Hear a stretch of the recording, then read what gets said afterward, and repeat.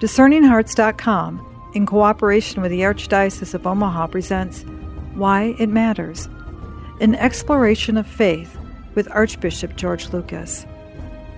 Pope Francis, in his encyclical letter, Lumen Fidei, the Light of Faith, said that faith's past, the act of Jesus' love which brought new life to the world, comes down to us through the memory of others, witnesses, and is kept alive in that one remembering subject, which is the Church. The Church is a mother who teaches us to speak the language of faith. In that spirit, this series of conversations with Archbishop Lucas brings the many aspects of the Catholic faith and why it matters, not only to the individual, but also to families, communities, and the world at large. Why It Matters, an exploration of faith with Archbishop George Lucas. I'm your host, Chris McGregor. Welcome, Archbishop Lucas. Thank you, Chris. It's good to be with you, as always. Okay. Whose job is it to announce the good news and to go out and make disciples of all nations? Yeah, that's an easy one to answer. It's not always so easy to do, but really it's the job, it's the privilege of every baptized person. Everyone who has come to life in Jesus Christ is invited to have a relationship with Him and to experience what it means to live in Him, who is our Lord and Savior. Having had that experience, then the Lord wants us to share that with others. So however we make that announcement, however it is possible for us in our particular circumstances or our vocation, that varies from person to person, but each one of us has the responsibility and the privilege of doing that in our own time and place.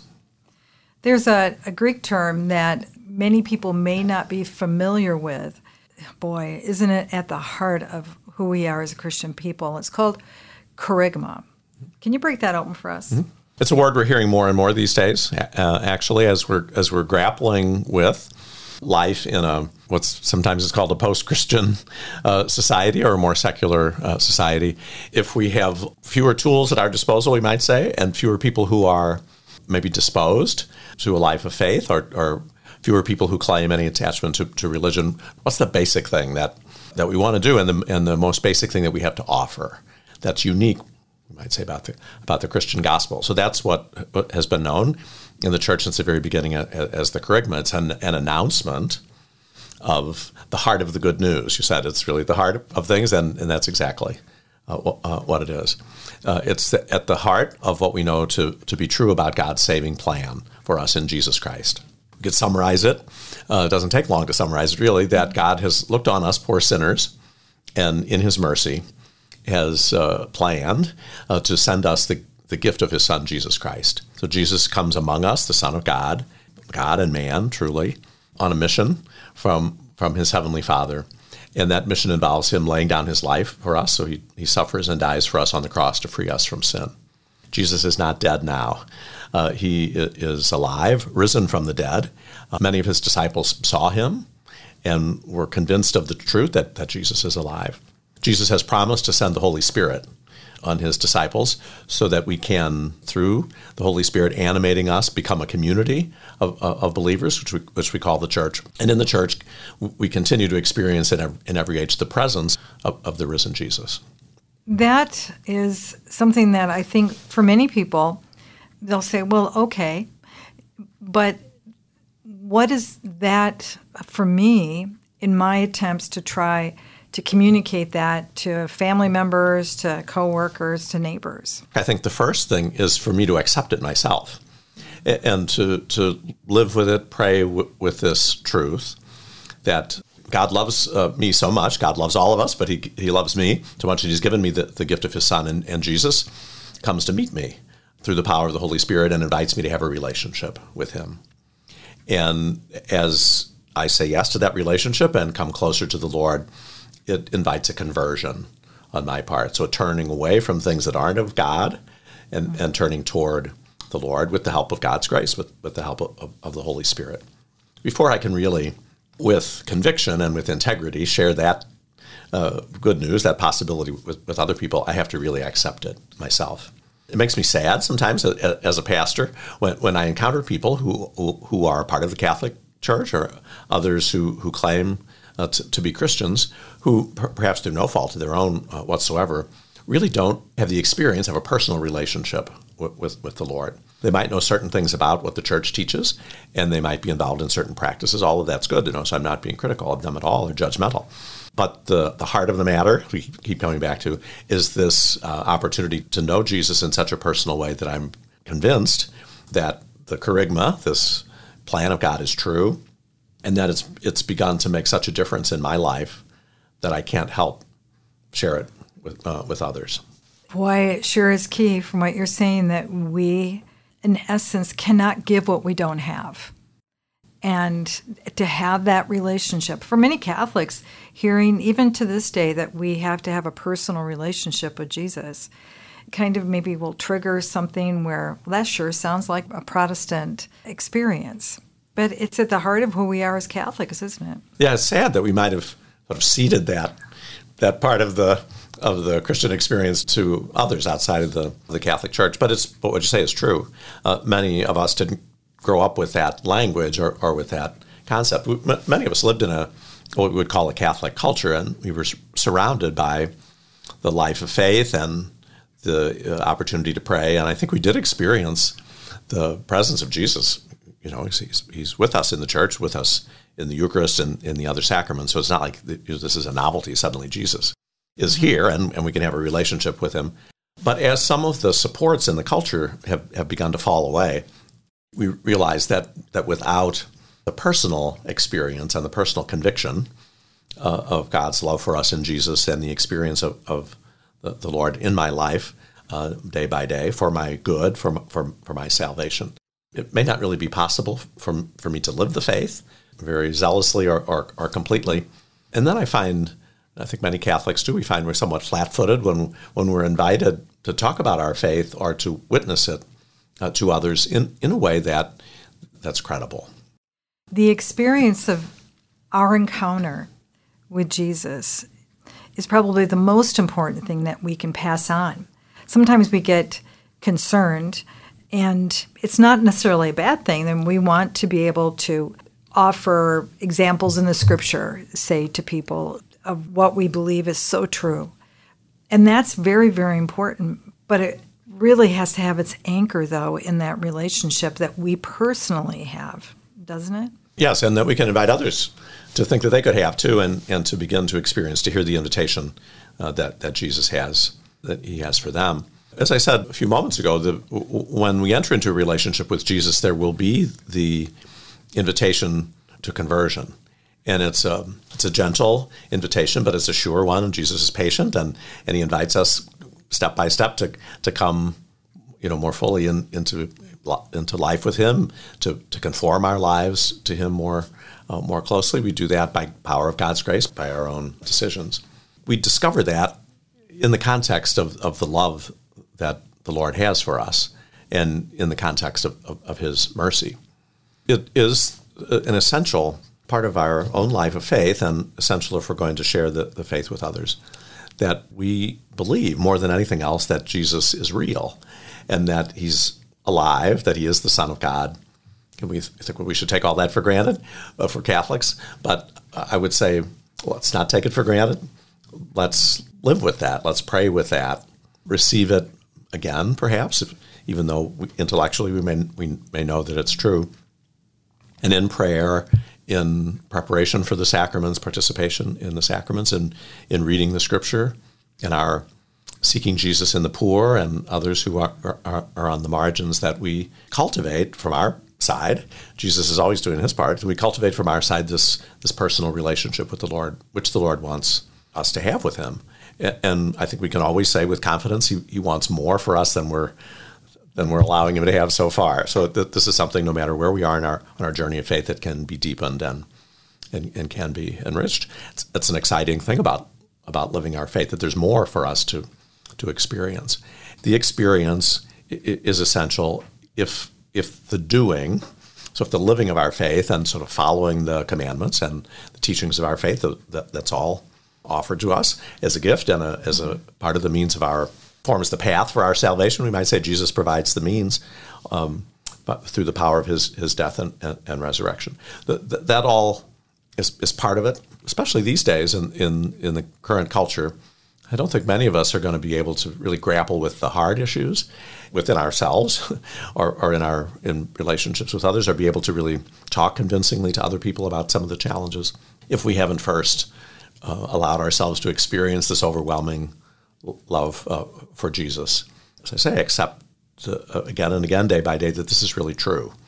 This is God's plan. Jesus is alive, and he is with us in the church and with me in the details of my life. I think there's something so beautiful about what you just said, and that experience of his touching us, and that he's real, that he's alive. And as Catholics, that is the deepest thing that we can share with others, because through our sacraments, wouldn't you say, Archbishop, this is how he, I guess, puts the dirt in his hand and then the spittle and heals the blind man, or how the woman who reaches and touches his cloak and grace is poured from him. That is what's offered in the sacraments, is that real tangible experience of the living Christ. Yes, exactly. By God's grace, we have, I think each of us, some very profound experiences of the Lord's presence to us individually in prayer. We can't count on them, or we can't have them on demand, we might say. But through the church, the Lord has promised to be with us in the sacraments. And the sacraments do involve an experience. We don't just think about something or even hear about it from somebody else, but we participate in them. And the church, through her ministers, also participate, so that there is a clear understanding that something is being offered, an experience is being offered here, and that signifies a profound grace that we can't see or feel, but we have confidence that grace is offered, and that the gift that is offered is taking effect in me when I participate in the ritual of the sacrament. I know I'm repeating myself, but it's sort of the demand of the kerygma that we keep announcing that in different ways over and over again. We look most beautifully at the sacrament of the Eucharist, where we have our faith tells us, and Jesus has assured us, this very personal encounter with him in the Mass, in the reception of the Eucharist, under the appearance of bread and wine. Jesus himself communicates himself to us. He establishes this Holy Communion. And this is not just our imagination, and it's not a memory of something from a long time ago, although we remember what he did at the Last Supper. But this is an experience that is offered to us here and now. But it's not really going to mean much to me if I don't already have some significant faith in Jesus and don't really accept him as the Savior and have a desire to respond to his invitation to be part of this relationship. I mean, what difference would it make if I think of Jesus as just one of many prophets, or as a wise teacher, or again, a memory from the past? In order for me to really enter into the truth of the Eucharistic mystery, it happens simultaneously in some ways, but certainly more basically, I have to enter into the truth of of Jesus as the Son of God, the Savior, risen from the dead, reigning now gloriously at the right hand of the Father. We'll return to Why It Matters, an exploration of faith with Archbishop George Lucas, in just a moment. Discerning Hearts provides content dedicated to those on the spiritual journey. To continue production of these podcasts, prayers, and more, go to discerninghearts.com and click the donate link found there, or inside the free Discerning Hearts app to make your donation. Thanks, and God bless. Litany of Humility. O Jesus, meek and humble of heart, Hear me. From the desire of being esteemed, deliver me, Jesus. From the desire of being loved, Deliver me, Jesus. from the desire of being extolled, Deliver me, Jesus. from the desire of being honored, Deliver me, Jesus. from the desire of being praised, Deliver me, Jesus. from the desire of being preferred to others, Deliver me, Jesus. from the desire of being consulted, Deliver me, Jesus. from the desire of being approved, Deliver me, Jesus. From the fear of being humiliated, deliver me, Jesus. from the fear of being despised, Deliver me, Jesus. from the fear of suffering rebukes, Deliver me, Jesus. from the fear of being calumniated, Deliver me, Jesus. from the fear of being forgotten, Deliver me, Jesus. from the fear of being ridiculed, Deliver me, Jesus. from the fear of being wronged, Deliver me, Jesus. from the fear of being suspected, Deliver me, Jesus. That others may be loved more than I, that others may be esteemed more than I, that in the opinion of the world others may increase and I may decrease, that others may be chosen and I set aside, that others may be praised and I unnoticed, that others may be preferred to me in everything, that others may become holier than I, provided that I become as holy as I should. Jesus, grant me the grace to desire it. Amen.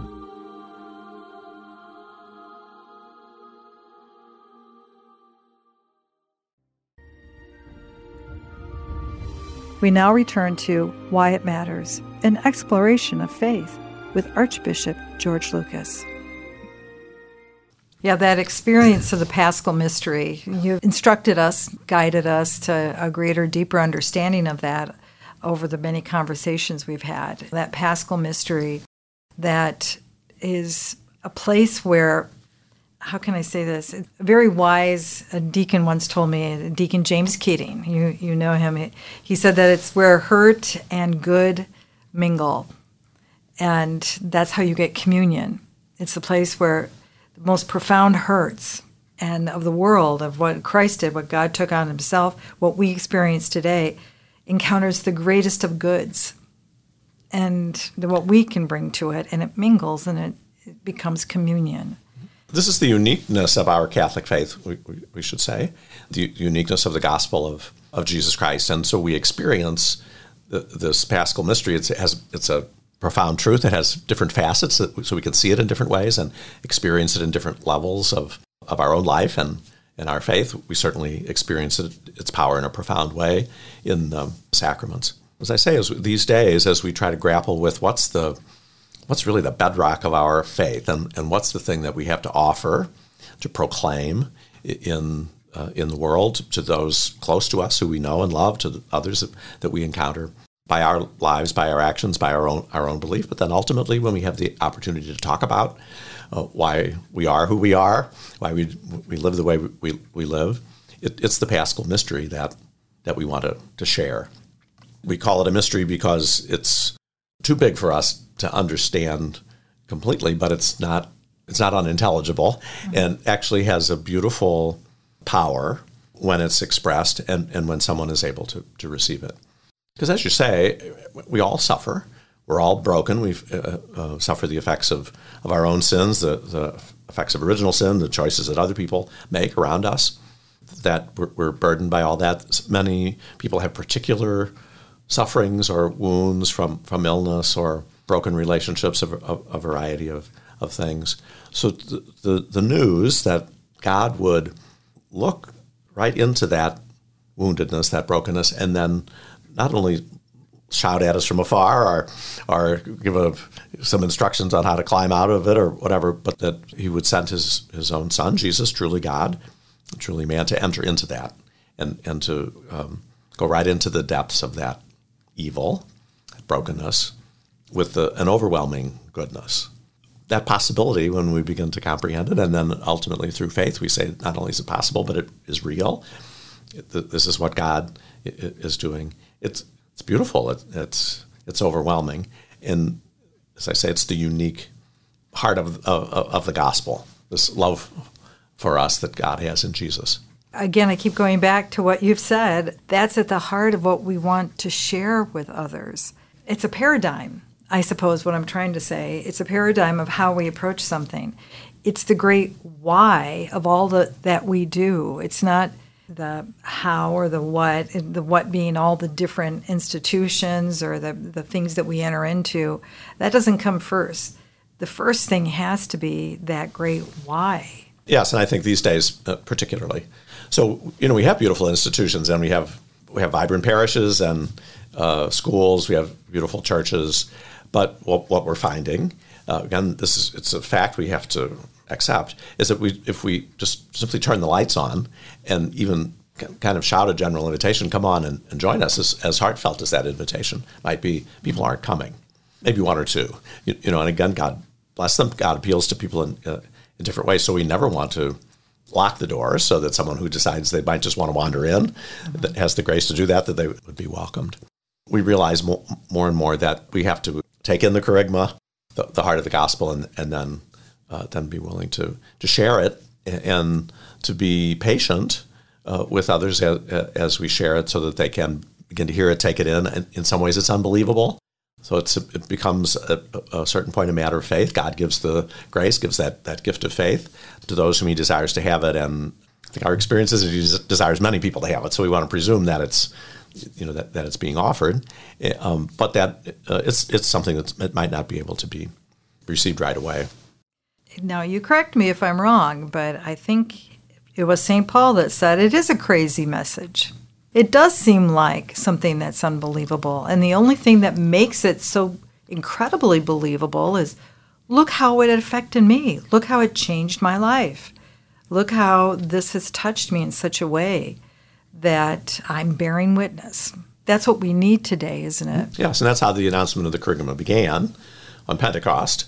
Those disciples of Jesus who had been so profoundly touched by their relationship with Him, and who were convinced of what they were teaching, that Jesus is the Son of God, that He was crucified for our sins, but that He is not dead, He is alive. They saw that, knew it to be true, and then they were filled with the Holy Spirit and could begin to announce the kerygma, make this great announcement of salvation.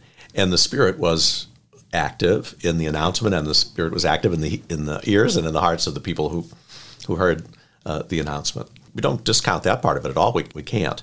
As we take upon ourselves more and more the responsibility of sharing this good news of salvation in Jesus Christ, having come to know Him ourselves, we know that the Holy Spirit is active.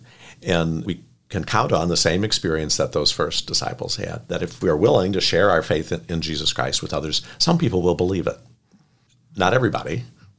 And that was the case from the beginning. Not everybody believed it, but a lot of people did. And, of course, nobody has ever believed it who never heard it, who never had anybody in some way share this good news with them. Risky stuff.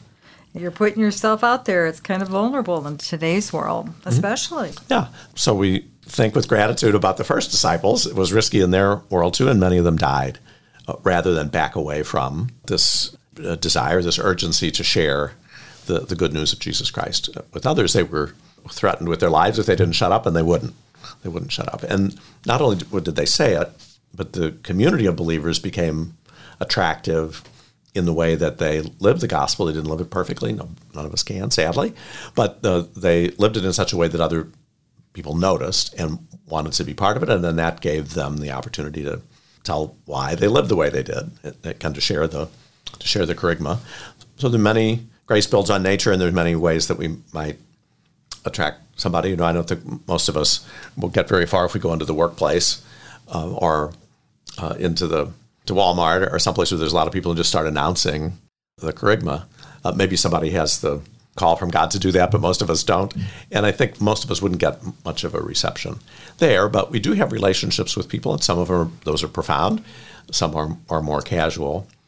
A disciple of Jesus, who in our prayer, as we are asking the Lord to show Himself to us more personally, more profoundly, we'll also ask Him, how do you want me to show you to someone else, and who is that person? We might see the answer right away. Maybe that's a prayer that goes on for some time.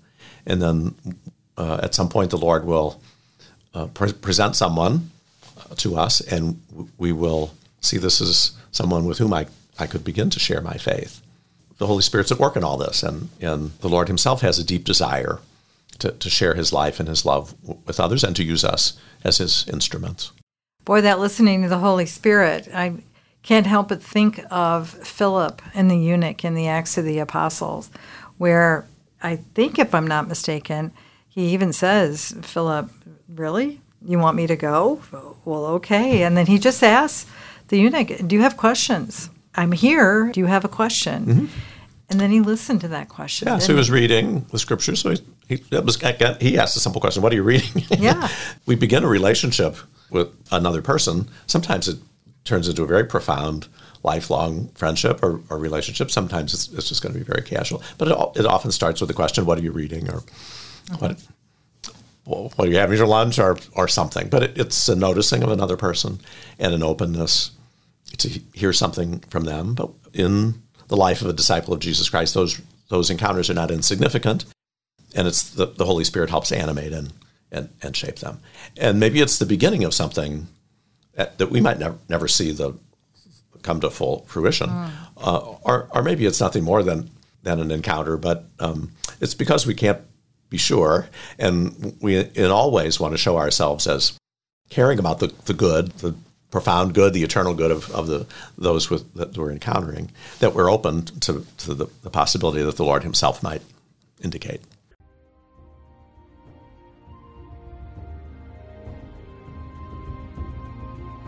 You've been listening to Why It Matters, an exploration of faith with Archbishop George Lucas. To hear and or to download this episode, along with hundreds of other spiritual formation programs, visit discerninghearts.com. This has been a production of Discerning Hearts in cooperation with the Archdiocese of Omaha. I'm your host, Chris McGregor. We hope that if this has been helpful for you, that you will first pray for our mission, and if you feel us worthy, consider a charitable donation, which is fully tax-deductible, to help support our efforts. But most of all, we hope that you will tell a friend about discerninghearts.com and join us next time for Why It Matters, an exploration of faith with Archbishop George Lucas.